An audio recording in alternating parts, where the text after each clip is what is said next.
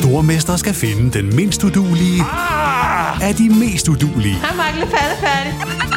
Sammen 2 papkasser. Nej, Mark. Må jeg ikke ringe til min mor? Stormester. En chance til. Det er ikke på nogen måde behageligt. Nej. Stream nu på TV2 Play. Hey, it's Danny Pellegrino from Everything Iconic. Ready to upgrade your style game without blowing your budget? Check out Quince. They've got all the good stuff, shirts and polos, activewear, and fine leather goods, all at 50 to 80% less than other high-end brands. And the best part? They're all about safe, ethical, and responsible manufacturing. Get that luxury vibe without the luxury price tag. Hit up quince.com/upgrade for free shipping and 365-day returns on your next order. That's quince.com/upgrade. Ever catch yourself eating the same flavorless dinner 3 days in a row? Dreaming of something better? Well, HelloFresh is your guilt-free dream come true, baby. It's me, Keke Palmer. Let's wake up those taste buds with hot, juicy pecan-crusted chicken or garlic butter shrimp scampi. Hello Fresh. Stop dreaming of all the delicious possibilities and dig in at HelloFresh.com. Let's get this dinner party started. Wow. Nice. Yeah. What you're hearing are the sounds of people everywhere putting on Bombas socks, underwear, and T-shirts made from absurdly soft materials that feel like plush clouds. Yeah, that plush. And the best part? For every item you purchase, Bombas donates another to someone facing homelessness. Bombas. Big comfort for everyone. Go to bombas.com/ACAST and use code ACAST for 20% off your first purchase. That's bombas.com/ACAST. Code ACAST. Rollin', keep the wagon rollin'. Rollin', roll. Den her lyd, det får det jo til at lyde lidt gammelt. Lidt gammeldags. Det er ikke rawhide, altså den holder i hvilken som helst, men lyden af papir og konvolutter. Vi har efterspurgt breve i den her podcast. Mine damer og herrer, vi har fået breve. Og nu siger jeg breve, det var rigtigt hørt, vi har fået flere breve. Det første brev, vi har fået, er kommet med posten, og der er blevet brugt på en kvikbrevsnotering, så det er vel op imod 20 kroner, går jeg ud fra, måske mere, på at få sendt et brev til os. Det er så sejt. Det er kommet fra Tobias Wierenfeldt Christiansen, NBA-entusiast og Boston-fan. Men jeg er fan af Tobias, det må jeg sige. Og lille historie til, altså min storebror, han er jo over 50 og hedder Tobias. Ja. Og da han blev kaldt Tobias, der var der altså ikke, der var ikke mange af dem. Altså jeg tror ikke, du kunne finde 5 i Danmark, der hed Tobias. Nej. Det er jo taget fart, og det claimer han tit, at det er hans skyld, men det tror jeg nu ikke. Og derfor det synes jeg er sjovt. Derfor bliver en podcast med os nogle gange lang, fordi der kommer altid ligesom et hvor mærkeligt er det, at det lige falder sammen. Ja. Det synes jeg da lige, vi skal. Så har vi også fået et brev, som vi har taget med fra Mons og Styko, og de to, de har simpelthen været forbi Kvægetøjet og ligge en konvolut med deres brev og hilsen i receptionen, og dem har vi nu med. Og det er ligesom de 2 breve, som vi skal forholde os til. Vi skal køre den her podcast på i dag. Ja. Og så sidder I til, det kan sgu godt blive lidt kedeligt. Det tror jeg. Det kan jeg ikke garantere, at det ikke gør. Men umiddelbart, nu har jeg jo lige skimpet dem igennem, så tænker jeg, at der er okay med indhold til, jamen faktisk måske der er mere end en podcast. Men nu prøver vi at fyre den af. Og jeg synes bare, at for ligesom at sætte scenen, så læser jeg op. Jeg læser lige brevene op, Peter. Du må forsøge at holde dig i ro. Jeg skal prøve, men jeg er i store problemer, for jeg har ikke åbnet min kaffekop, så nu står jeg i en situation, hvor jeg skal styre bilen og lukke op med den anden. Men du kan... Du drikker kaffe, jeg læser, og så siger vi velkommen, og så tager vi simpelthen hul på de spørgsmål, som vores kære fans, lyttere af podcasten her, Bilde og Vang, og alt det indimellem, de altså har bragt. Tobias skriver: Først og fremmest tusind tak for altid at levere super god underholdning, både på skærmen og i jeres podcasts. Jeg har flittigt fulgt med hele vejen de sidste mange år, både ud på de sene nattetimer og når I har udgivet en ny podcast. I parentes, har blandt andet hørt podcast nummer 100 om Michael Jordan 8 gange. Parentes slut. For mig er det specielt jer to og jeres levering, der har skabt min interesse for den lille orange bold og NBA. Og nu til mit spørgsmål. Jeg er meget interesseret i NBA's historie, og herunder tidligere hold og deres præg på ligaen. Derfor kunne jeg godt tænke mig at høre mere om hold som f.eks. Seattle Supersonics og New Jersey Nets. Og så har Tobias, der i øvrigt kommer fra Aarhus, eller i hvert fald har dateret brevet fra Aarhus, og samtidig også dateret det med et 3-pointstegn. En tegning af en hånd med 3 point. En kurv over en bold. Så slutter han altså sit brev af på den måde. Og det takker vi selvfølgelig for. Altså, nu kan I jo selvfølgelig ikke se det her, men vi sidder altså i en mørk bil, og Thomas han sidder med en lille lommelygte. Jeg har jo tidligere sagt, at vi må ikke være forberedt. Men det ser mesterligt ud. Jeg er faktisk forberedt i dag. Jeg har taget en lommelygte med. Det er for trafiksikkerhedens skyld, Peter. Jamen, det er virkelig godt tænkt. Så kigger vi på det næste brev. Hej Bilde og Vang. Vi er kæmpe fans af jer to. Og vi lytter altid med til de nyeste podcast og elsker kommenteringen på TV2 Sport. Vi tøvede ikke med et brev, da I bad om det. Vi har fundet på nogle, synes vi, både sjove og anderledes spørgsmål. Spørgsmål 1. Er der nogle stats, i parentes, både for individuelle og hele holdspræstationer, som I mener er undervurderet, /overset, og samtidig viser noget vigtigt? Spørgsmål 2. Det er ikke sikkert, vi når alle sammen, men nu læser jeg brevene op, for det synes jeg, de fortjener. Spørgsmål 2. Tracy McGrady sagde forleden, at han nemt ville have kunnet snitte 35-40 point i nutidens NBA. Har I et par kommentarer til det statement? Spørgsmål 3. Kan I tale om rotationssystemet, altså udskiftning og fordeling af minutter, i basket og NBA? I må meget gerne gå i dybden med forskellen på trænere og hvordan de udnytter dette til deres holds fordele. Vi håber, I synes, det er sjovt og spændende. Med venlig hilsen, Mons og Styko. Og så har Mons og Styko faktisk også... nu skal jeg lige se, om jeg kan finde det. De har også vedlagt et billede, et udprintet billede. Det er altså lidt sjovt. Og en ekstra seddel. Altså det her, vi er altså tilbage i min mor, som klippede klistrede konfirmations- og bryllupssange. Du ved godt, hvor de klippede billeder ud, og så fotokopierede, så alt blev sort. Men det er vi ude i her. PS kommer der på en lille lap papir. Vi spottede Bilde i baggrunden af en YouTube-video fra Celtics Sixers-kampen i London. Lige meget hvor der er NBA-basket, er Bilde til at spotte. Smiley. Og så er der altså et billede. Det kan jeg desværre ikke vise jer. Men, jeg tænker, det er jo godt... Altså, hvad må de mene der? Ja. Er det fordi, du er allesteds nærværende? Eller er det fordi, du bare altid går ind i kameravinkler? Eller hvad er det? I see where you go. Nej, jeg tror, det er det første. Ja, det tror jeg også. Det er jeg egentlig ret sikker på, det er. Det andet, det er ligesom din geschæft, og den skal jeg ikke røre ved. Nej. Det var brevene. Kaffen er varm, og den ene med mælk, i hvert fald lidt mere mælk end den anden. Motorvejen er foran os. Mine damer og herrer, hjertelig velkommen til podcasten Bilde og Vang, og alt det ind imellem. Du lytter til NBA-podcasten fra TV2 Sport. Ja, han gør det! Ja! Er du så færdig et godt blok? Endnu et skrald! Altså. Monsterdunk ind igennem midten. Sikke et spil!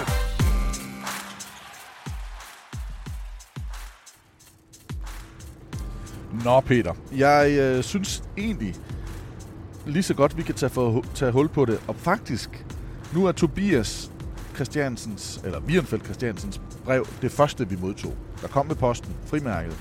Det andet, det der blev afleveret fra Mons og Styko, det var måske... det var med 3 spørgsmål. Jeg havde faktisk planlagt, at jeg ville tale om Tobias' brev først, men jeg tror, det bliver lidt dybere med de her historiske franchise. Så jeg tror, jeg tager en radikal og hurtig beslutning og skifter. Og så spørger jeg dig, er der nogle stats, både individuelle og hele holds præstationer, som I mener er undervurderet overset, og samtidig viser noget vigtigt? Ja. Hvad?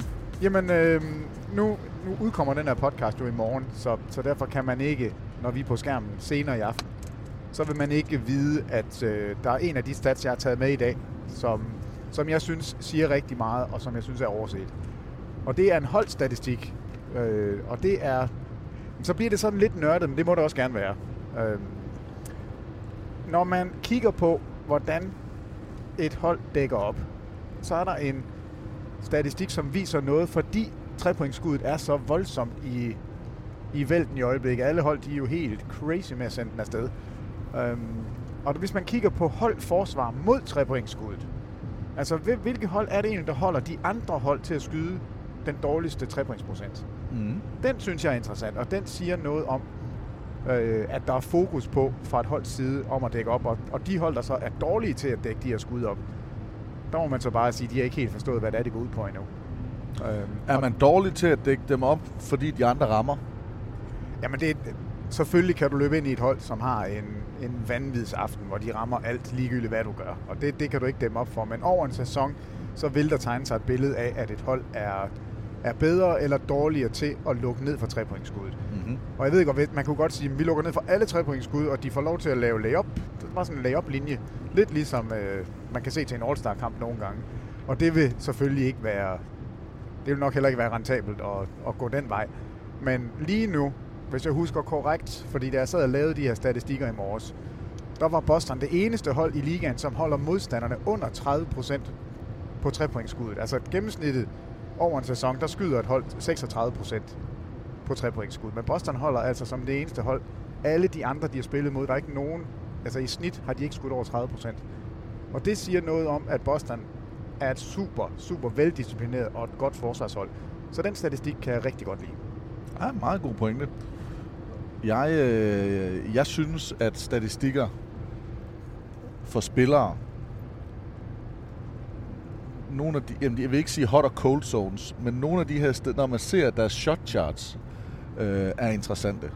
Det er ikke noget, man som sådan ser så meget i, og det er heller ikke sådan noget, vi rigtig kommenterer på i løbet af vores kampe. Men når man har været træner selv tidligere, og selv har været spiller, det har vi jo begge to, men også hvis man sidder nogen derude og kigger med, eller lytter med, er det jo i det her tilfælde, de der shot charts, og vide, at en spiller, nu siger jeg bare lige en Chris Paul, han altid skyder til højre. Altså altid dribler mod højre og skyder. Det passer ikke ret sikker på. Men for eksemplets skyld. Ja. At man ved, når man skal ud og dække en spiller, der gør det og det. Men at man kan se, at det er så markant tydeligere, at de skyder 10, 15, nogle gange 20% bedre i visse områder end andre. Selvfølgelig er der noget volume i, at der er nogle spillere, der skyder langt mere i hjørnerne, fordi det er den tætte træer i forhold til, eller nogle af dem, der løber af screeninger, eller guards, der kommer op, og så skyder de mere fra toppen, fordi det er der, det giver dem. Men især sådan guards, der skal op og tage et valg på toppen. Altså hvor screening, hvis der kommer en horn screening, nu bliver det teknisk, men en screening på hver side, hvad for en vej vælger han så oftest at gå?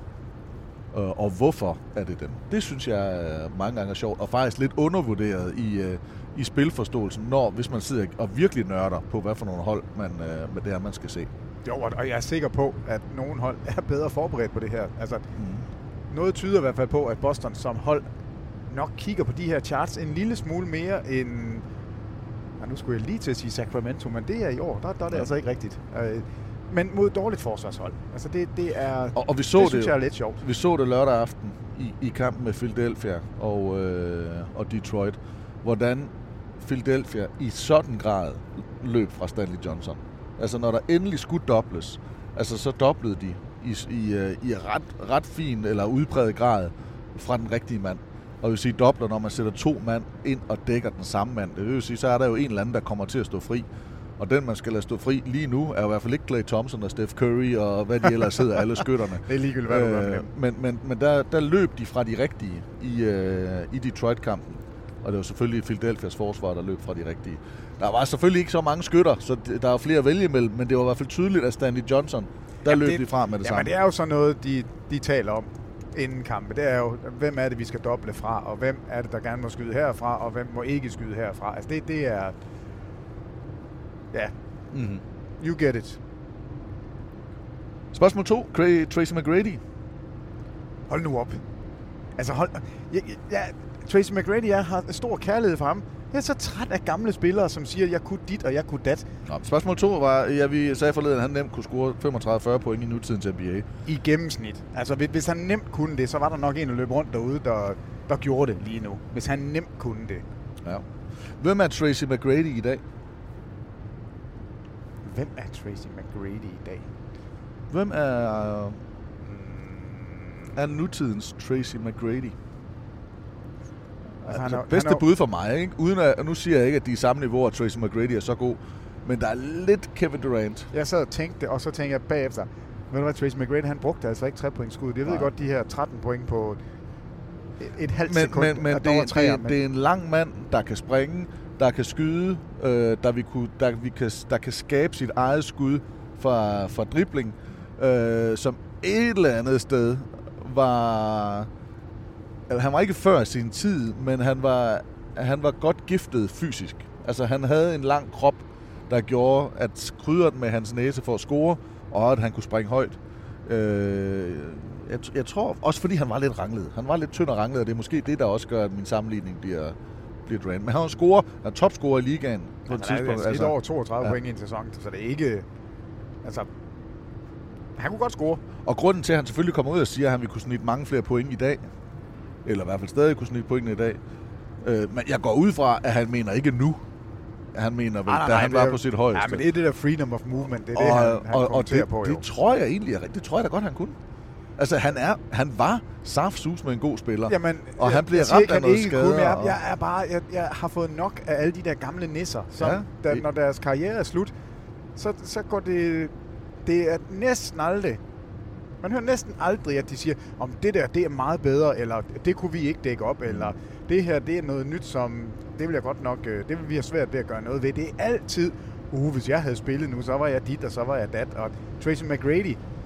Hvorfor? Altså, hvad er det, han vil bruge det til at sige, jeg kunne sagtens snit 35-40 point?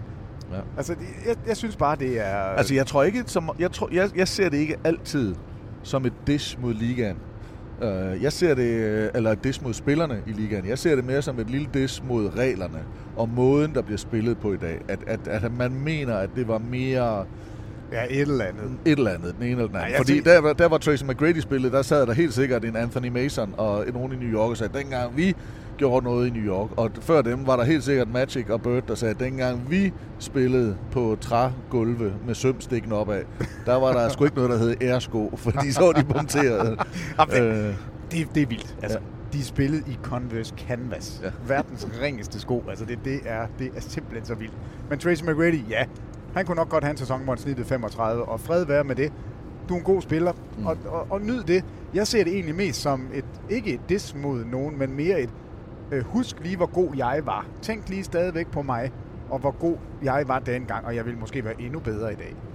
Kan I tale om rotationssystemet, altså udskiftning og fordeling af minutter i basket og NBA? I må meget gerne gå i dybden med forskellen på trænere, og hvordan de udnytter dette til deres holds fordele. Det er spørgsmål 3. Sidste spørgsmål fra Monsters Dyko.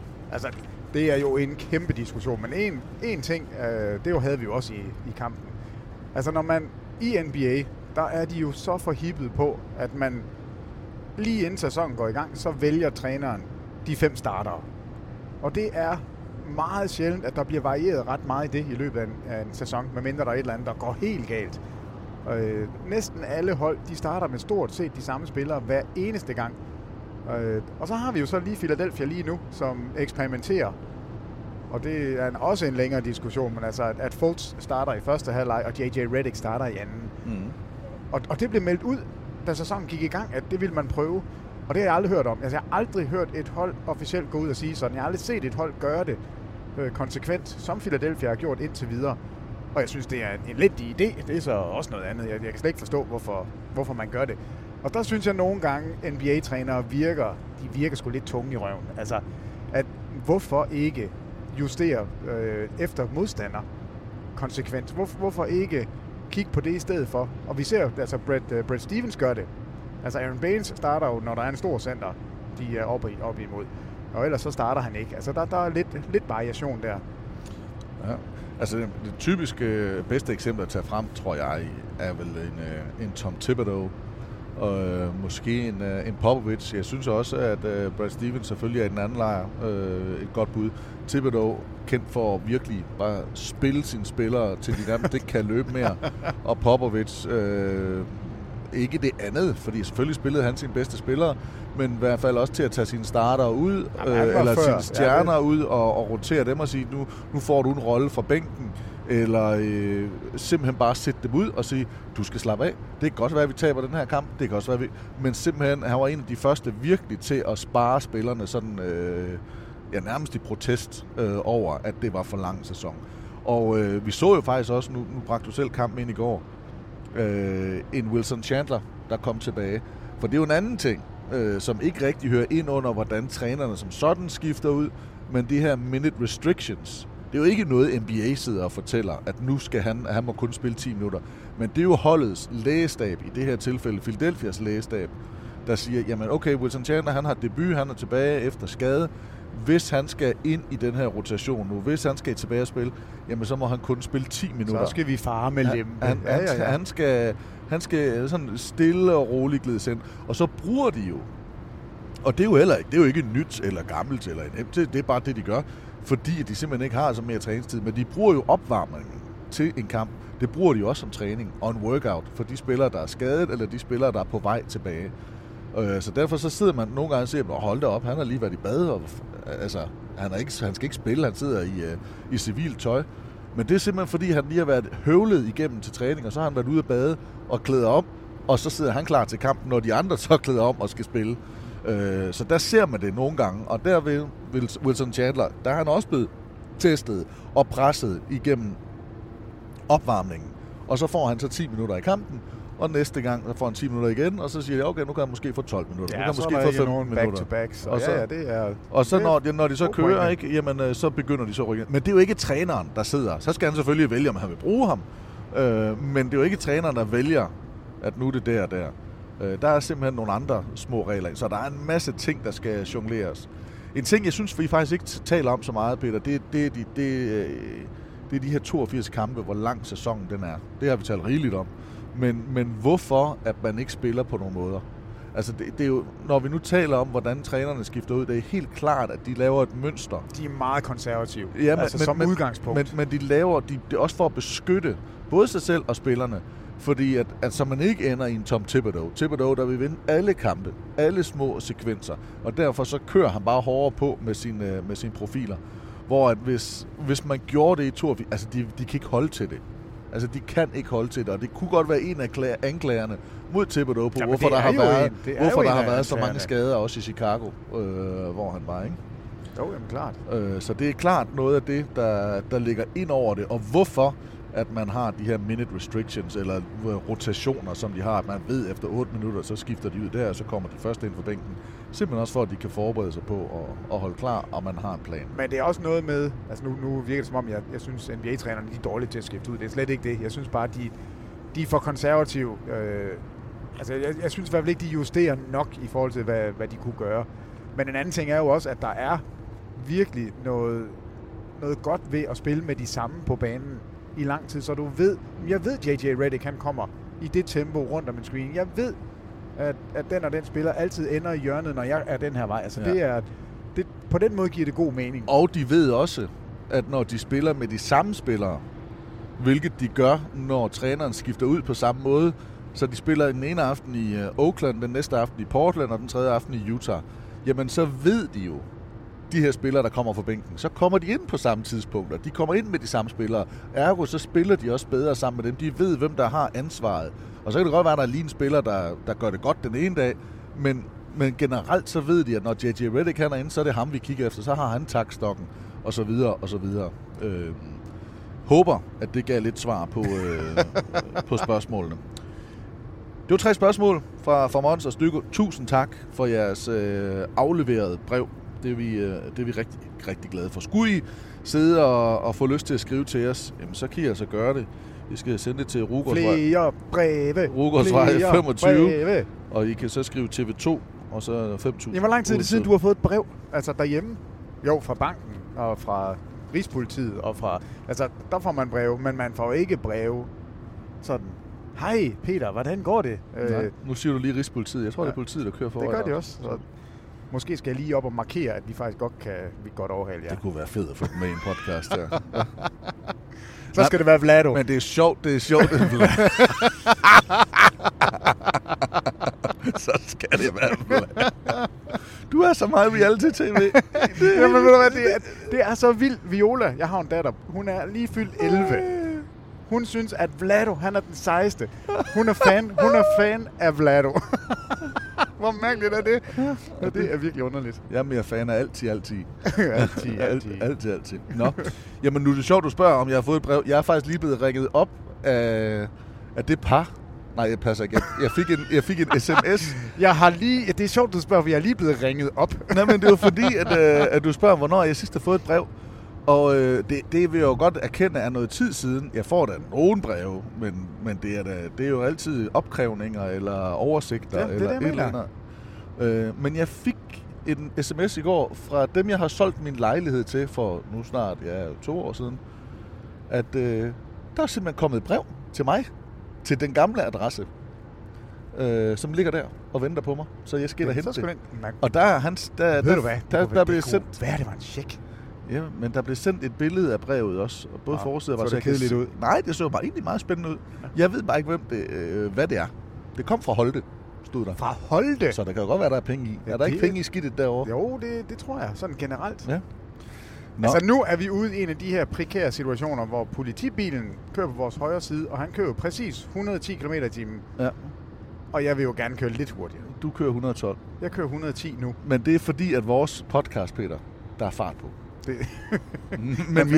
Men vi har tid til alt, og vi har også tid til at hilse på indsatslederen her, mens vi kører over Vejle Fjord. Hvis det er Vlado, så stopper vi. Hvis det er Vlado, så blinker jeg ham. Det gør vi ikke. Nej, det var det ikke. Jeg tror, at Vlado kører motorcykel i øvrigt. Nå, det var første brev. Nu skal vi til det andet brev, som altså er kommet med det, der hedder Kvikpost, kommet til Odense fra Aarhus, samme sted, som vi bevæger os fra lige nu. Smilets by. Det er simpelthen et dejligt sted.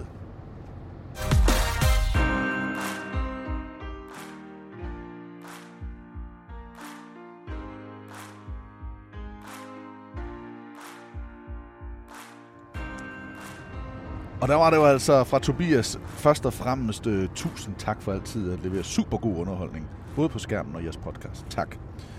Han var rigtig glad, Peter, og interesseret i NBA's historie, herunder tidligere hold og deres præg på ligaen. Derfor kunne jeg godt tænke mig at høre mere om hold som f.eks. Seattle Supersonics og New Jersey Nets. Og ved du hvad, Tobias? Undskyld mit franske, men du skal kraftedme få. Vi snakker om... Jeg synes, det er fedt. Jeg er faktisk vild med det. Altså, vi er jo selv glade for, og det er jo egentlig det, vi gør i anekdoter-delen. Der taler vi om gamle dage og oplevelser. Men vi er jo selv så nørdet, at når vi får lov at tale om noget... Jeg gad egentlig godt vide, hvor gammel Tobias er. Jeg tror ikke, han er 40. Så tror jeg ikke, man har tegnet en 3-pointshånd.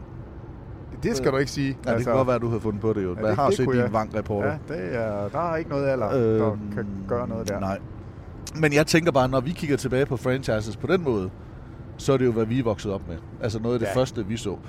Og når han selv nævner Seattle Supersonics, jamen så er det jo lige ned i den boldgade, den allé. Det kan godt være, der er noget 90'er. At formen, altså nu er vi jo fanget i en mørk bil. Der er ingen forberedelse. Vi snakker. Og når man skal tale om sådan et franchise, det er... Der er det jo rart at sidde med nogle statistikker og sidde med nogle årstal, som man ikke kommer til at gætte fuldstændig forkert. Ja. Men det er jo heldigvis... Men det er præmissen. Der har vi en mail, der hedder basketsnabelag.tv2.dk, eller der er nogen, der skriver til os på Twitter også, for Gud hjælp mig, vi har sagt fejl allerede, og jeg lover dig for, at vi har også fået det at vide. Så I skriver bare til os, hvis vi taler. Vi sidder her. Jeg har godt nok en lommelygte, men det er det. Og så snakker vi om det. Ja. Vil du helst snakke om Seattle Supersonics først, eller New Jersey Nets? Jeg synes, vi skal tage New Jersey først. New Jersey. Et spændende franchise også. Et af de, for mig, da jeg faktisk var med i P3 Liga forleden, der var Morten Hausborg spørger ind til Nets, eller der var faktisk et quizspørgsmål. Nej, det var faktisk ikke på det, men der var et spørgsmål til, om jeg kunne nævne nogle af de hold, der var kommet fra ABA til NBA. 4 hold. Kan du nævne dem? Jamen altså, New Jersey er jo... New Jersey var også mit første, jeg nævnte. Fordi det kunne jeg bare huske. Altså, det var det med Dr. J, og det sagde mig noget. Men kan du huske flere? Jeg skal lige koncentrere mig her. Ja, det er fedt at snakke udenom. Udenom lastbil. Jeg skal lige... Nej, jamen, altså, vi har jo siddet og talt om det i en podcast med Vestrup. Det er også ligegyldigt. Der er flere, altså, men Spurs er et hold. tror også Indiana Pacers. Jeg skulle lige sige Pacers, fordi de var... der snakker vi om de der biler. Ja. Nå, kom med. Vi snakker med New Jersey. Og New Jersey Nets er et hold, et franchise, der netop var en del af ABA, American Basketball Association. Og det var den her med blå, røde, hvide bolde, lidt ligesom vi kender fra trepointskonkurrencerne nu. Lidt mere showpræget, lidt mere showtime. Og ved du hvad, der har jeg faktisk lige hørt, tror jeg nok, jeg har lige fået en ny bog, som hedder, og det er ikke noget, jeg skal på, Big Balls. Ja. Og den handler om hele ABA, om hele ABA-historien. Og jeg har ikke noget at læse i den, andet jeg lige flippet op på en side, og så springer det i øjnene, at grunden til, at bolden ser ud, som den gør, det er fordi George Mike, han ikke kunne se den. Han kunne ikke se den orange bold, der står der. Ja. At han skulle have sådan en med farver. Han havde altså også nogle vildbriller. Var jo altså den første superstjerne i NBA.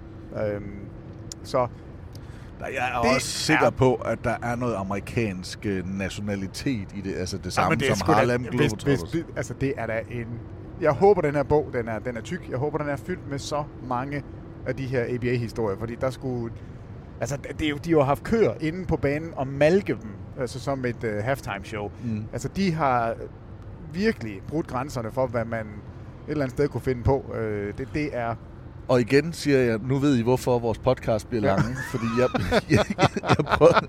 jeg prøver at ridse op, at Brooklyn Nets, der hed New Jersey Nets engang, og hed New York Nets, da man flyttede ind på Manhattan og blev en del af New York, og rykkede tilbage til New Jersey.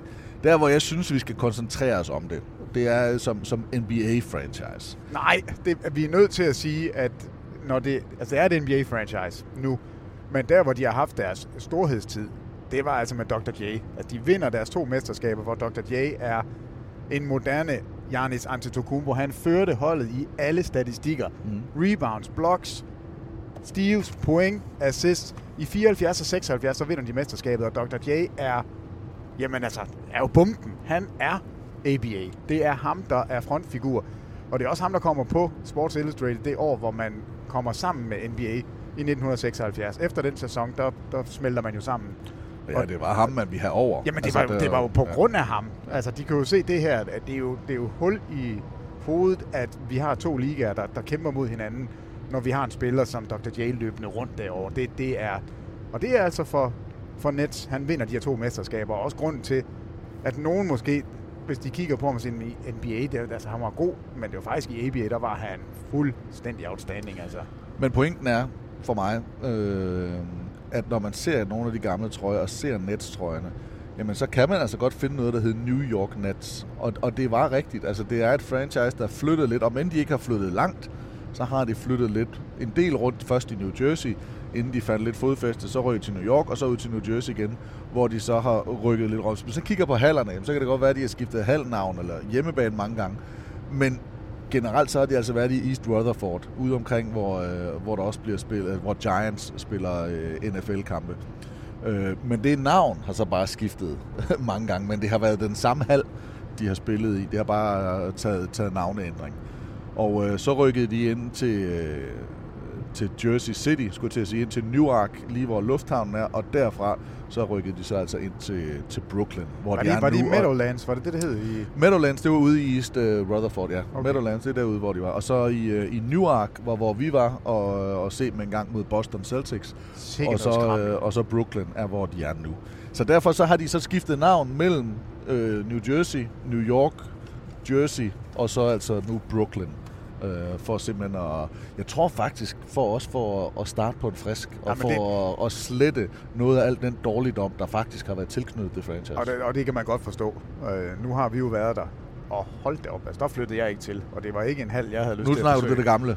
Ja, altså jeg kan godt forstå, at når man går all in og kommer til Brooklyn og laver det her nye franchise et eller andet sted, altså nye uniformer, ny hal, ny ejer, ny hele baduljen. Det er da, fordi man godt ved sikkert noget værre skrammel, vi har fæset rundt i.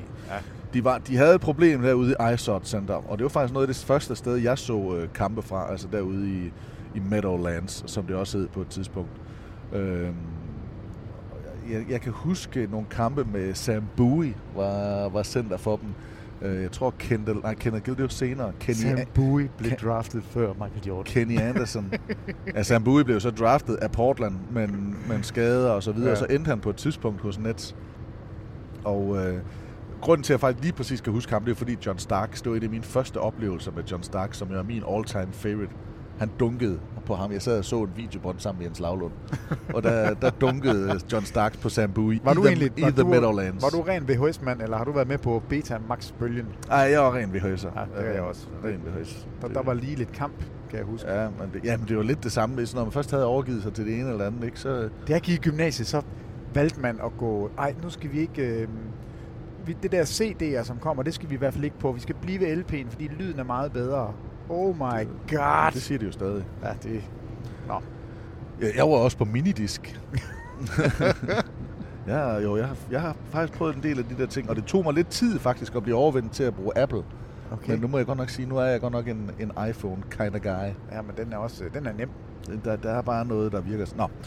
Det har ikke altid virket for New Jersey. Hvad tænker du om det franchise? Jamen, jeg tænker jo, at det er synd, hvis man kigger på det og ikke tager ABA-dagene med, fordi...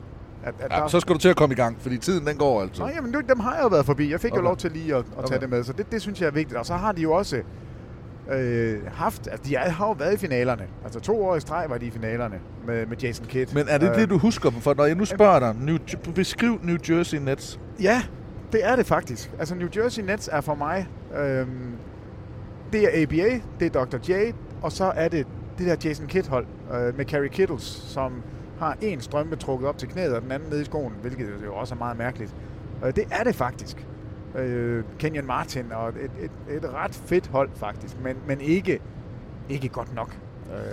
Og et eller andet sted et hold, der var godt på et tidspunkt, hvor resten af NBA måske ikke var specielt god. Altså, i hvert fald ikke i Eastern Conference. Nej, og de var ikke, hånden på jer, de var jo ikke ved at vinde nogen af de her mesterskaber. Altså, de taber i hvert fald til Lakers taber de 4-0, tror jeg nok, og så er det 4-2 til Spurs. De taber i 99. Så er det 98 og 99, tror jeg, de er i finalerne. Men det var bare sådan lidt det var et sjovt hold. I hvert fald det første år, der er der ikke nogen af spillerne på holdet, der snit over 15 point. Det er sådan et hold, hvor alle lidt er rollespillere, så kommer Jason Kidd og samler det bare. Altså, og er virkelig tossegod. Altså, fremragende point guard, der ikke kun er en scorer, som vi ser i dag, hvor vi virkelig har nogle meget scorende guards. Han var virkelig sådan en samlende kraft. Men man gjorde jo også lidt, eller nu snakker vi Jameer Nelson og Dwight Howard, hvordan den ene part der lige pludselig blev god. Her kan man sige med omvendt foretegn, men begge spillere passede godt ind. Altså Kenyon Martin blev jo vanvittigt god, fordi at Jason Kidd kunne servere bolden til ham. Altså han løb gulvet, jo han kunne hoppe og så videre, men altså det var de her monsterdunk, og så er det godt forsvar for Kenyon. Men jeg synes ikke, at han var en vanvittig god basketballspiller. Han passede bare rigtig, rigtig godt ind i det her hold, og havde en meget, meget defineret rolle. Og så havde de altså bare en Jason Kidd, der var leder. Ja, og der er mange, der måske kun husker Jason Kidd, fordi han jo spillede til at blive 40. Altså, så der er mange, der nok husker ham primært som en lidt langsom, stor guard, som kunne skyde træer. Altså han blev lige pludselig en trepointsskytte. Og det var han altså ikke, da han kom ind i ligaen. Der var han en af de hurtigste spillere med de stærkeste hænder, og en spiller, som bare satte de andre op, og så var han... Du kunne ikke standse ham i open court. Altså det var fuldstændig umuligt. Nu spurgte jeg dig, hvad der definerede New Jersey Nets. Vil du så gerne have at spørge dig? Ja, nej, jeg spørger mig selv. Jeg er fuldstændig glad med, hvad du gør. Hvad definerer det for dig? Når jeg siger Nets, jeg tænker faktisk også Vince Carter. Jeg tænker også dårligt om hvor dårligt de har været, og hvor meget man har prøvet at kæmpe sig tilbage. Men jeg kan heller ikke lade være med at tænke tilbage på Dražen Petrović, som begyndte virkelig at få vendt et franchise, der faktisk også var dårligt der, men faktisk at give dem håb, og faktisk gøre dem rigtig, rigtig sjove at se. Knap så nedtrykt. Derek Coleman husker jeg også tydeligt fra Nets-dagene. Og det hænger selvfølgelig sammen med nogle kampe, eller nogle VHS-bånd, man lige havde, og hvis man har set mere fra en årgang.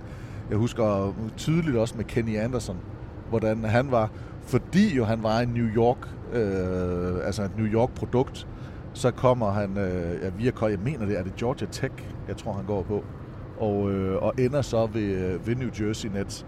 Og der er jo kæmpe forventninger til den her lille, kleine, venstrehåndede garde, ikke? Fordi han er en New York-dreng, at han så skulle kunne løfte det.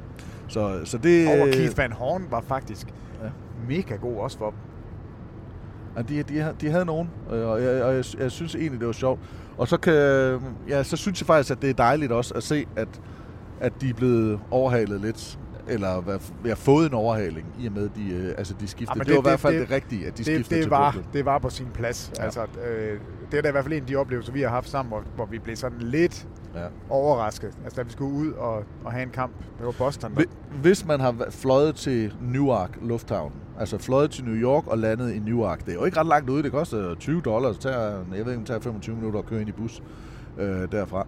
Men til Manhattan. Men hvis man stiger ud der, så kan du, jeg tror det er for nærmest $8, så kan du køre i taxa hen til Newark. Altså det er lige der. Ud af lufthavnen, og så ligger hallen der. Og det var også der, hvor, New Jersey Devils, tror jeg hedder, hockeyholdet, de spiller. Det var... Altså jeg ville tage toget.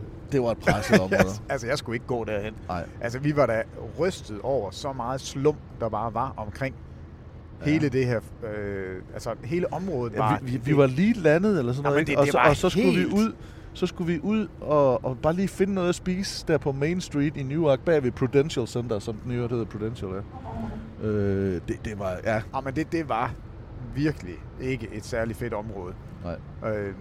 Og så har jeg det er lidt sjovt, du ikke spørger, for du kunne ikke vide det, men jeg har en lidt sjov historie med det, fordi jeg har lige været samlet sammen med beboerne i området. Vi har jo sådan noget, der hedder fredags. Beboerne i området i Newark? Eller? Nej, der hvor jeg bor i Aarhus-området. Der har vi sådan i beboerforeningen, jeg lige vil sige, der holder man... Har I helt sikkert drukket rosé? Det kan jeg love dig. Der blev i hvert fald drukket meget vin den aften. Men der har man foredrag hver fredag i måneden. Så er der, det er faktisk den sidste fredag i hver måned, der er der en fra lokalområdet, som holder foredrag, og det gør man hjemme på privatadressen, og så kommer dem, som har lyst. Man skal ikke melde sig til eller noget, og nu holdt jeg så foredrag sidste fredag, og får så 25 mennesker. Jeg vil sige, det er grå guld plus. Holdt du også foredrag om Prudential Center? Nej, jeg holdt faktisk foredrag. Det samme foredrag, jeg lige har holdt for dig også. Omkring The Dream Teams. Og der var 25 mand, der kommer, og Lotte havde købt en meget rødvin og meget hvidvin og en masse snacks og noget ost og super hyggeligt. Og så sidder de ellers der, og det er jo lidt svært at have plads til 25, der skal sidde godt, men det lykkedes, så de får jo et foredrag, og der er ikke... Jo, der var en af dem, som var interesseret i basket. Alle andre var jo fuldstændig blanke på basket, men synes jo, at historien er jo interessant. Og så sidder der en, og jeg kan godt sige, det er ikke for at fornærme hende, en ældre kvinde, som har boet i området i 30 år. Og det er første gang, hun er med til fredags højskoleforedrag. Og der er... og hun er meget... Altså hun kommer fra Sverige og er meget sådan elegant. Jeg håber godt nok, det er godt, for det er ved at blive langt. Nej, jamen det er bare sjovt, fordi hun sagde, at hendes barnebarn var meget glad for basket. Så glad, at hun havde givet ham en tur til New York, og der skulle de ud og se en kamp. Og der havde de så sørget for transporten derud. Men de kendte en amerikaner, som boede i New York, som sagde, at de under ingen omstændigheder måtte gøre andet end at tage en taxa derud. Og de skulle ikke ud og gå efter kampen, der skulle de tage en taxa hjem. Og hun sagde bare New York. Jeg tror ikke, hun vidste, om det var Nets eller Knicks, de havde set. Men jeg er 100% sikker på beskrivelsen, at det var Nets, de var ude at se. Og det bare var... Du får lov til at se en kamp, men du skal ikke engang ud på fortovet. Det er bare ind i en taxa og så afsted. Og det gik jeg bare og tænkte over efterfølgende, fordi det var helt den samme oplevelse, jeg havde. Altså, jeg var sgu sådan lidt utryg, da vi gik rundt derude. Hvor lang tid er det siden? Jamen, det er... jeg spurgte ikke specifikt, men det er måske 5-6 år siden. Altså, okay, det passer nogenlunde med, da vi var der. Ja, fordi jeg ved, at der også er meget, meget langt ud til East Rutherford, der hvor NFL-stadion er. Det er faktisk et svært sted at komme til. Med, det kan jo også godt være, men det passede bare lige for mig, at det lige var det der. Ja. Og jeg vil jo så sige, når vi nu kom til at tale om New Jersey, vi var ude at se den der kamp mod Boston. Og hvis man har lyttet til de andre podcasts her, så har jeg jo grinet lidt af dig og spurgt lidt af dig, hvordan filan du kunne finde på at spørge efter en autograf.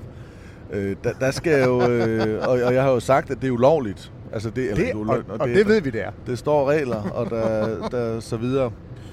Vi var færdige. Det hele var færdigt. Jeg var på vej ud, og det irriterer mig lidt, at jeg ikke kan huske, hvem det var, fordi det må have været en eller anden stor kanon, siden du ville lande. Ja, jeg tror, det var Darren Williams. Men så siger jeg igen, det må være en eller anden stor kanon, siden du ville have en underskrift. Ja, han var vel en stor kanon dengang, ikke? Jeg spurgte i hvert fald udgangen. Vi var færdige med vores arbejde. Vi var på vej ud. Så der var ikke noget interview, der var ingenting. Og der kommer vi i snak med en af dem, og så spørger jeg om autograf, og jeg får den ikke. Altså, og det var bare lige sådan lidt, no, it's okay. Og så videre. Og så tænkte vi ikke mere over det.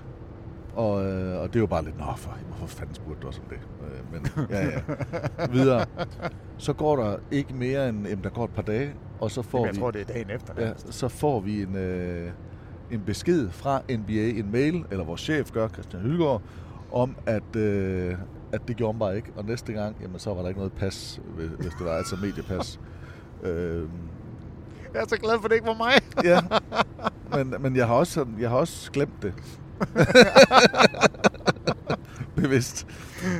Så der var vi i et slumkvarter i Newark. Uden fans. Det var Boston-fans alle sammen. Kunne du ikke også huske det? Jo. At det var virkelig fordi, en mærkelig oplevelse. Og det er jo sådan noget af det, de har prøvet at have noget rivalisering omkring de to hold. Jeg vil lige have noget med også, fordi jeg har faktisk også haft chancen for at være over at besøge Brooklyn Nets. Og jeg var inde og følge en tv-produktion, både af New York Knicks med Walt Frazier og Mike Breen, og så dagen efter var jeg ude med Iron Eagle ude i Brooklyn Nets i Barclays Center. Og i alle katakomberne rundt og se det hele og inde og snakke med dommerne og jamen, hele svineriet, det var en mega stor oplevelse. Der var altså ikke noget, der manglede. Flatbush Avenue lige udenfor. Mere hipster Brooklyn-agtig New York bliver det altså ikke. Og så alt det, som vi måske har haft imod dem, det har de i hvert fald fået vendt på. Fra at de tidligere trænede i en gymnastiksal, hvor brandmændene de også kom, når de havde deres idræt og trænede. Så har de altså et af de mest hippe træningscentre nu. Træningsfaciliteter ligger ude i Brooklyn, forholdsvis tæt på arenaen, men med udsigt ind over Manhattan og med et af de her upper decks, hvor der virkelig er blevet spyttet nogle penge i for Prokhorov. Så de har fået vendt det, de har gjort det godt, de satsede i det nye Brooklyn på Kevin Garnett. Og det var så fedt, de gjorde det. Ja, de prøvede. Altså, det må jeg også sige. Og det blev de dykket for, ikke? Og nu prøver de at kæmpe sig tilbage, men nu er de faktisk ved at være tilbage. De ejer deres egne draft picks de næste mange år. De er ikke pansat til alle sider. De har nu til sommer mulighed for at få 2 max-kontrakter ind. De er vendt. Altså, det er kun et spørgsmål om, hvad gør de så nu? Altså, alt er klar til, at man igen kan være et hold, man skal regne med. Det er ret fedt. Hvem er den mest scorende spiller i Brooklyns historie? Eller i New Jersey Nets historie? I New Jersey Nets historie mest scorende. Jamen, det kommer an på. Har vi ABA med, eller er det kun? Ja, men det altså, Dr. J har jo ikke nået at spille nok. Det er Buck Williams. Nej, han er top. Jeg tror faktisk, han er i top 3. Jeg troede lige... Brook Lopez. Det vidste jeg. Jeg vidste det faktisk. Fanden også. Brook Lopez er der. Hvor mange point scorede Dragan Petrovic? Han scorede over 100 point i en kamp. Han scorede... altså ikke i NBA. Men lige omkring 3.000. Han nåede at snit over 20 point i en sæson, og skød over 40% på 3, og var... Jeg tror, det var 3.000. Hvor var han god, altså. Det er trist. Ja, det var lidt ærgerligt. Men egentlig havde også en Kendall Gill. Og det var jeg ved ikke hvorfor, men ham fik jeg lidt kærlighed for. Der var noget med, han kunne noget. Men nej. Nå, jamen, er det ikke det, vi har om Nets? Jo, altså det... Nu skal vi også nå Seattle Supersonics i den her podcast. Det er jo det om Nets. Fremtiden er lys for Brooklyn Nets. Ja, det synes jeg. Altså, de har... Altså ikke så meget, hvad de har af spillere lige nu. Altså Caris LeVert er nok det, synes jeg, sådan den mest spændende spiller, de har tilbage. Ung talent. D'Angelo Russell, nu får vi se, hvad han... Og Spencer Dinwiddie, det fedeste navn. Men det er mere det her med, at de nu har muligheden for selv at bestemme. Altså det har været nogle svære år, de har været igennem. Jeg synes faktisk, de har fået løst det fremragende.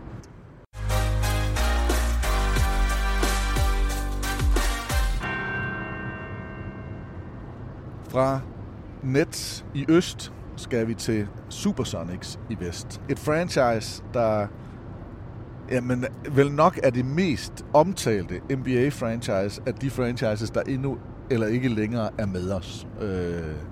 Det er virkelig et af de hotteste navne, hvis der skulle være et hold, der kom tilbage. Las Vegas, måske San Diego, jeg tror ikke på det, men Las Vegas og selvfølgelig Seattle er de byer, der nævnes gang på gang. Altså det er en katastrofe, hvis der kommer et hold i NBA et sted, som ikke er Seattle. Altså det er det første sted, der skal komme et franchise igen.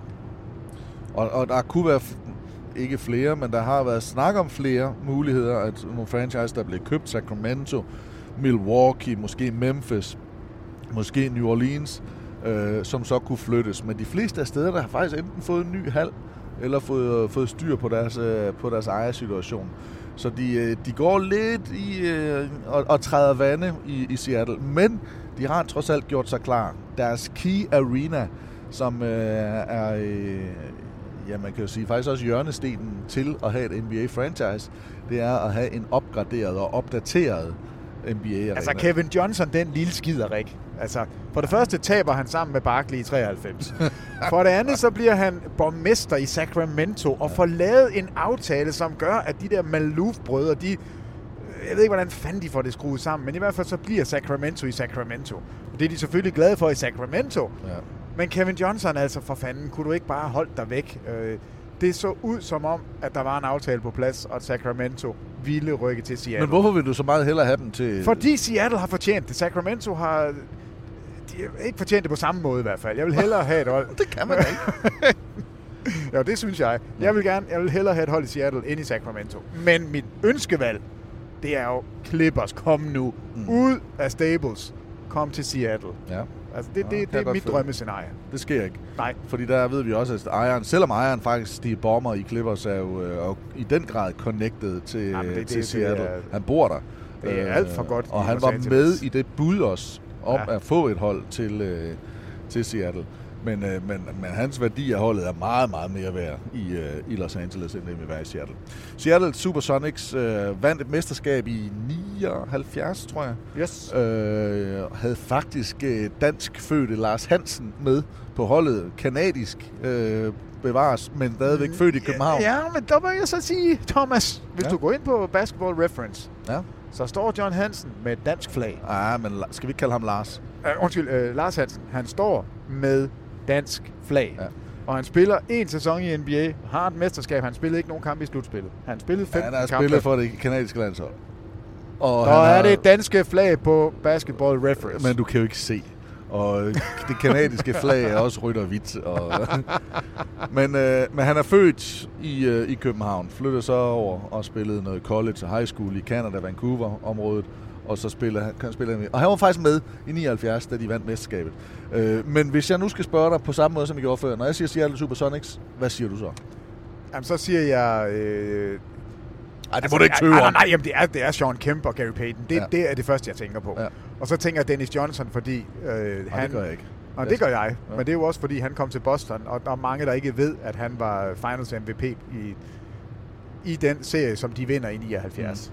Men det er Kemp og Payton. Det er de to, som jo dominerer ligaen, ikke kun ved at vinde kampe og komme i finalen, men også bare spille. Altså, Sean Kemp er jo så underholdende en spiller, som man næsten ikke kan forstå det. Ja.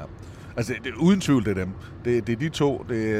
De havde swag, de havde forsvar, de havde dunk, de havde det hele, de snakkede. Der var alt muligt, der kørte for dem. Det er et af de bedste dunk i NBA's historie. Ja. Det er det her dunk, som Kemp har, hvor han lander og peger med begge fingre. Kæft, hvor er det fedt. Men det var ikke bare det. Altså, han var en af de bedste in-game dunkers. Ja. Altså, det er der slet ingen tvivl. Det er ham og Vince Carter, når man snakker in-game dunkers. Det er de to, der ligesom er cremen, og dem man altid vurderer op mod. Og jeg, altså til hver en tid, når jeg kommer ned og kigger, så går jeg med Vince Carter. Altså, der er bare så mange flere. Der er så meget mere volume. Men Sean Kemp, vanvittig er det. Og jeg tror, at hvis han havde passet noget bedre på sig selv, så var han blevet til meget mere. Han lavede damer og børn. Han lavede damer og børn, og han var, jeg tror sgu ikke, altså... Han lavede ikke lektier. det tror jeg roligt, vi kan sige. Altså, jeg tror nok, at... Jeg mener, altså, jeg har hørt det der med, at han har 10 børn Altså med 10 forskellige kvinder. Ja. Han er... Jeg håber, han har tjent mange penge, for det er ikke en billig livsstil. Men når jeg så tænker på Seattle også, ikke, så tænker jeg, nu har jeg været i Seattle flere gange, og jeg synes, det er en vanvittig fed by. Og derfor så nærer det mig også. Men hvis jeg kigger sådan franchiset, så vender jeg jo igen tilbage til min gamle VHS-bånd. Og der må jeg sige, altså Detlef Schrempf var en af dem, der, fordi jeg synes, det var lidt sjovt, der var en europæer. Men en af mine tidlige helte, det var Dale Ellis. Den er jeg med på. Som var, altså Kendall Gill kan du få for dig selv, men Dale Ellis, den er jeg med på. 3-pointsskytten der, helt vanvittigt. Det var en af de første, der var med i de her 3-pointskonkurrencer, har også vundet 3-pointskonkurrencen. Det er meget, meget quick release og sådan noget. Det synes jeg var, det synes jeg var sjovt. Den er jeg med på. Jack Sigma. Store, blege bæst. Han var god. Men det var Peyton og Kemp i de tider der i 90'erne. Ja, hvornår er det 96? 96, de møder Chicago i finalen. Og så ved vi jo alle, hvordan det gik i 90'erne. Jeg vil faktisk sige, i 96 er de på deres hotteste, Kemp og Peyton. De vinder Western Conference, og jeg tror faktisk, er det ikke i 94 måske, hvor de også er top seed, og så taber de til Mutombo. De taber som første seed, taber de til 8. seedet Denver Nuggets i første runde. Ja, og det der Houston vinder. Ja. Altså begge Houstons mesterskaber, der er de jo ikke sådan blæst igennem. Det er 94, jeg kan huske det, fordi Jens Lavlund boede faktisk i Denver, eller i Pueblo i Colorado, og jeg boede i Toledo, Ohio. Så vi fulgte meget med der, og Lavlund var selvfølgelig Denver Nuggets-fan. Ja, klart. Det skulle også være. Og den der sekvens med Mutombo, der ligger og banker bolden på panden, efter de har slået topseedet. Nu bliver jeg i tvivl, om det var 2-7. Jeg er ret sikker på, at det var 1-8. Mutombo mod Peyton. Undskyld, mod Peyton og Kemp. Nå, men i 98, der rejser jeg USA rundt. Kører i bil rundt sammen med min gymnasiekammerat Morten. Og da vi når 1,5-2 måneder frem, vi starter i Ohio, kører hele østkysten ned, ender ind i Denver, Pueblo, eller Colorado, så samler vi simpelthen Jens Lavlund og Anders Werft, samler vi dem op. Så kører de med os i en måned, og det vil sige, de kører med os til Mexico, nu skal vi bliver det en lang historie, men Mexico hele vejen op ad kysten. Altså vi er ved Vissenbjerg, så det er... Ja, vi er ved at være okay. Der, ikke? Men så kom vi hele vejen op ad kysten, og så kom vi op til Seattle. Og Lavlund på det her tidspunkt, han jagtede bare et collegeophold.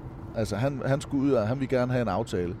Jeg var måske afklaret med, at det skulle jeg ikke, men jeg ville måske gerne spille amerikansk fodbold, hvis jeg kunne få sådan en kickerjob, men det var et langt skud, det skulle jeg ikke. Så jeg prøvede faktisk, og var med Lavlund rundt, han spillede faktisk nede i LA i sådan en pro-am-turnering, og vi var oppe i Seattle, der var vi ude og snakke med nogle colleges, og vi spillede rigtig meget basket. Men Morten Dam og Anders, de sad simpelthen bare hjemme på værelset og så Jerry Springer. Og vi havde den her ene bil. De havde 2,5 dag, hvor de ikke var uden for en dør. Så Jerry Springer? Fordi de bare sad derhjemme og røg smøger og drak øl. Så hellere til Blado. Og vi kørte bare hen med dem med mad til dem, ikke? Men noget af det, der faktisk var vildt i det var, at igennem nogle af de her aftaler, vi fik snakket og så videre, så blev vi inviteret ind, og så kom vi ind og se Seattle Supersonics træningsfaciliteter, som lå stort set tæt på Key Arena. Hvis man har været i Seattle, så ved man Queen Anne-området, og så ved man også der, hvor Space Needle er. Jamen, der er sådan en lille udendørs fair Tivoli, sådan et helårs Tivoli. Jeg har aldrig været i Seattle, det er super fed by. Men der ligger Key Arena som en del af.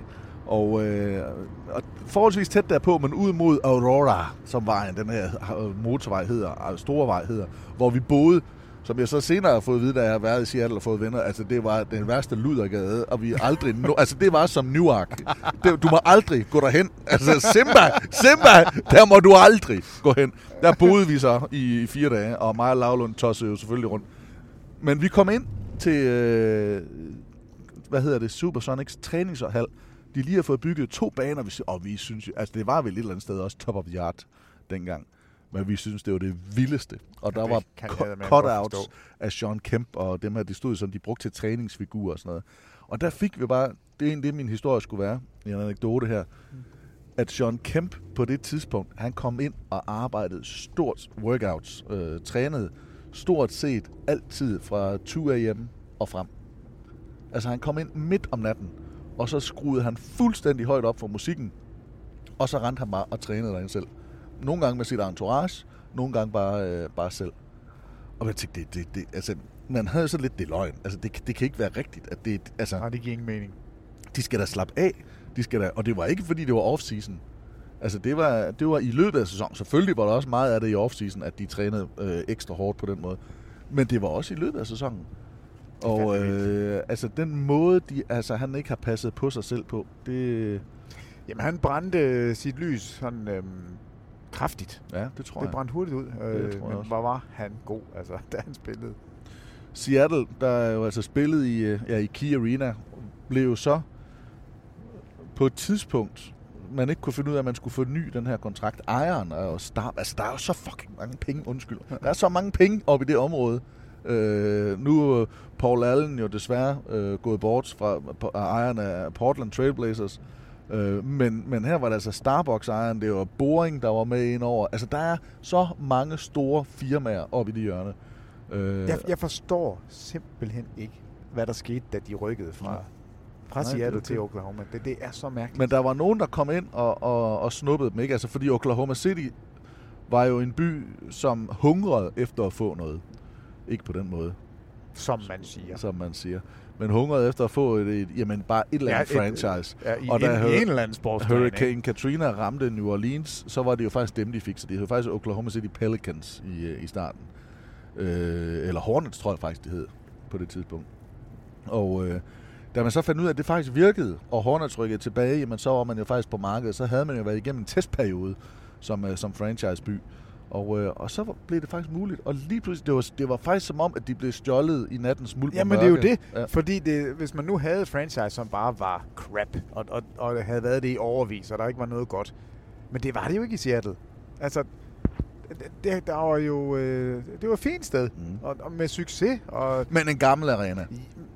Ja. Nej, men det er jo det, der var problemet. Altså og det er jo der, de skal være tidsvarende. De skal have faciliteterne. Ja, og så bruge nogle af de penge på Starbucks og købe men hvis du ikke vil opgradere, hvis ejergruppen ikke vil opgradere, hvis de ikke kan finde pengene, jamen så tænker NBA, jamen så er der jo ikke... Altså, hvis vi skal bevæge os som liga, hvis vi skal fremad, så skal vi udvikle os, og så skal vi have nogle ejere, som vil bruge penge, og som vil gøre det her produkt til det bedst mulige. Og der tror jeg faktisk, at de er blevet taget lidt på sengen i Seattle. Jamen. Altså, de er lige kommet en postgang for sent. Ja, og det bider dem altså nu. I den grad.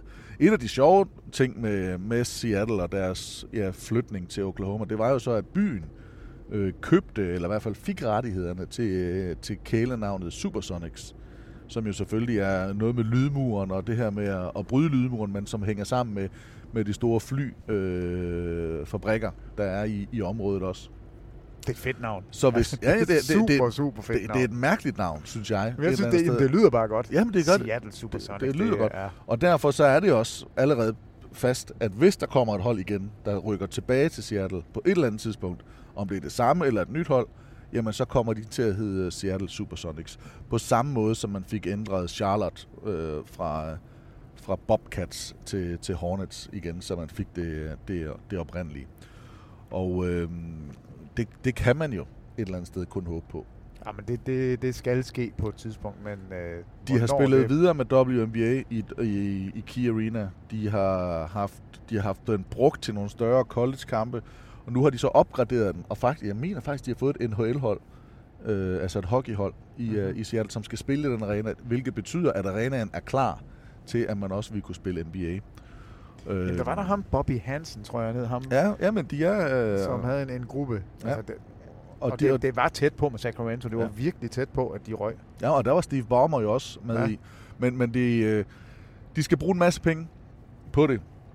Og det er jo så bare et spørgsmål om de kan finde nogle købere. Fordi alle franchisene er jo så også, eller sælgere skal de jo finde, men om de kan finde nogen, der vil være med til at købe, om de vil give $2,5 milliarder. Ja, jeg skulle lige til at sige, for kontekst, så er det måske ved at sige, at Ballmer gav $2 milliarder for Los Angeles Clippers. Og at de så nok skal op og give, altså hvis de skal lokke nogen væk lige nu, og bare have dem, okay, vi gør det, så tror jeg, man skal op i 2,5. Det kan godt være, at de kan finde et deal på 2 milliarder på et tidspunkt. Jeg ved ikke, hvad der sker i New Orleans. Men det er ligesom det, der lyder til at være det bedste bud lige nu. Ja, Jeg synes, det er svært. Show me the money. Men hvad tænker du ellers om Seattle og Supersonics? For hvis en ting er, hvad de havde med Dale Ellis og Jack Sigma. En anden ting er, hvad de havde med den her spillestil, som de også fik. Det er jo det er jo lidt ligesom Oakland. Så er det en vanvittig streetbasketby. Og det er en by, hvor der bliver spillet meget af det her pro-ams. Jamal Crawford og mange. Altså, der er virkelig mange spillere deroppe fra. Nate Robinson er fra Seattle. Jeg har været hjemme og spise middag ved en gammel engelsk lærer, der har været Nate Robinsons lærer, og hun sagde, at han var en meget, meget sød og lille elev. Men hvad tænker du om det? Jamen når du spurgte mig før, så er det jo Peyton og Kemp, jeg tænker. Ja. Og så, jeg kan ikke lade med at tænke... Men er det du er mest ærgerlig over? Er det mest ærgerlige franchise, der er flyttet? Det er det eneste franchise, jeg har et forhold til, hvor jeg synes, det er ærgerligt. Alle andre, der er flyttet, dem har jeg sådan lidt... Det eneste, hvor du tænker også, at det er okay, de skulle tilbage? Ja, altså jeg har ikke noget kærlighed til nogen sådan steder, hvor jeg tænker, det er synd for dem. Jeg synes virkelig, det er synd for Seattle. Jeg synes, det er en skam, at der ikke er et hold der. De har cirka, har det en 3-4 timer, tror jeg, kørsel til Portland. Og jeg tror 2-3 timer op til Vancouver. På et tidspunkt, ikke, der lå der et hold i Vancouver Grizzlies, Seattle Supersonics og Portland Trailblazers. Altså på samme, og nu har de kun Portland Trailblazers. Så de er virkelig også blevet decimeret i NBA-interessen oppe i det hjørne. Og det er altså et hjørne, som jeg lige sagde, hvor der bliver spillet rigtig, rigtig meget basket. Men jeg har det slet ikke. Altså Vancouver, før nævnte storebror Tobias, var med til den første kamp i Vancouver. Og alligevel, jeg har overhovedet ikke på nogen måde en...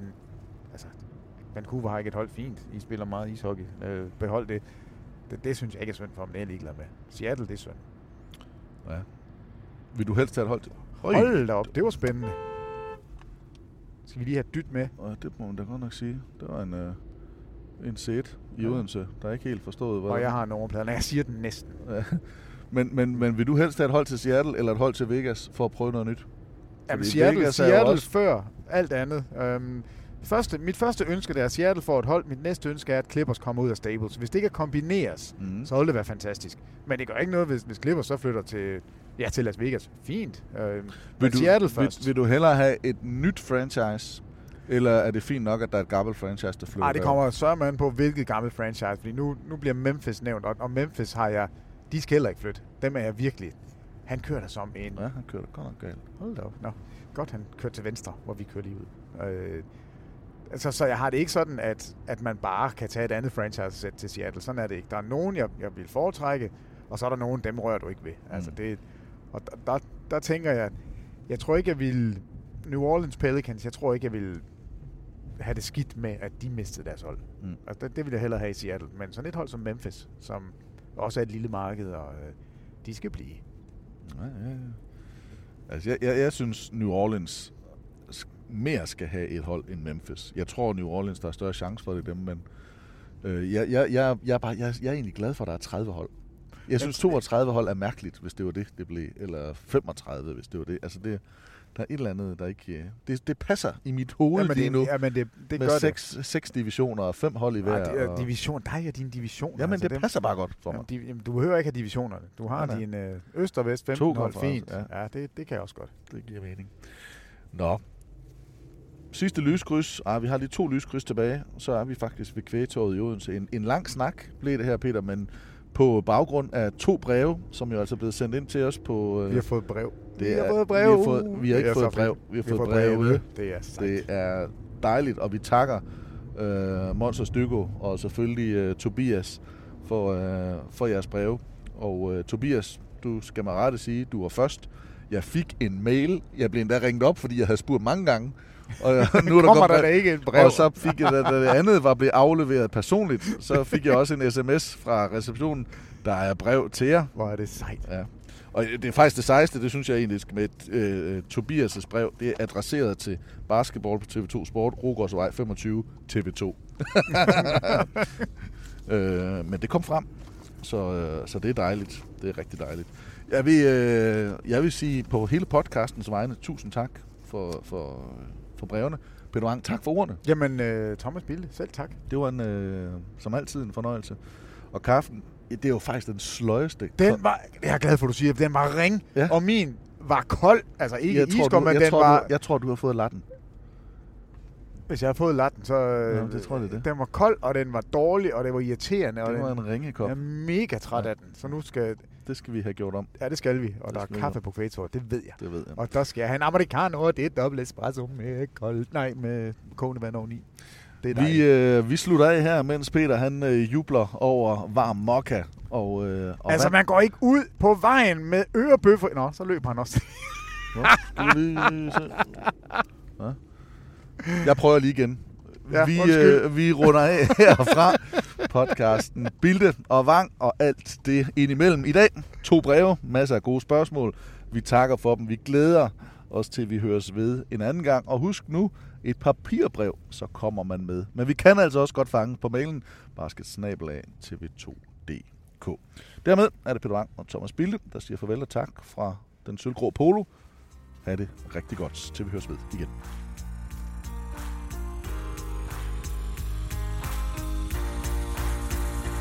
Det var flot timet.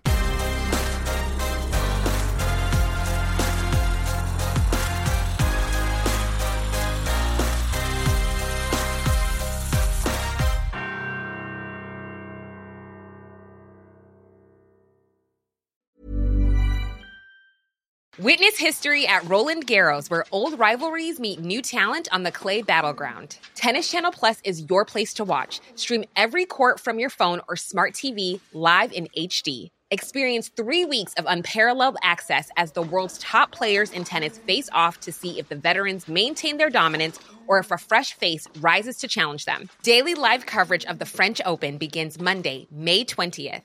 Stream it now with Tennis Channel Plus to be there when it happens.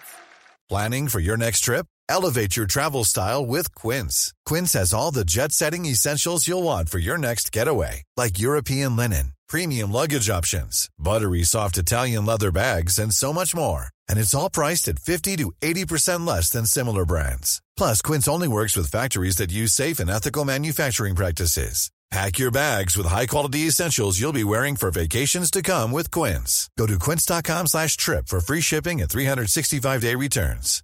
When it comes to your finances, you think you've done it all. You've saved, you've researched, and you've invested all that you can. Now it's time to take those investments to the next level by using the brand behind every great investor, Yahoo Finance. As America's #1 finance destination, Yahoo Finance has everything you need, whether you're a seasoned trader or just dipping your toes into the market.